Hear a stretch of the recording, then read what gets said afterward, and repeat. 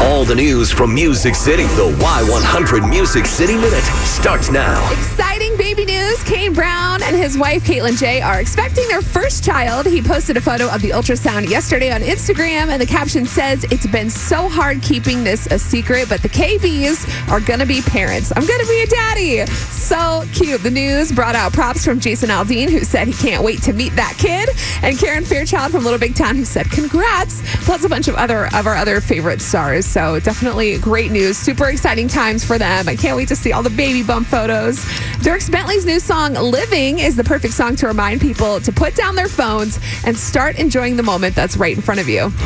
Some days you just forget what all you've been given. Yeah, some days you just get by.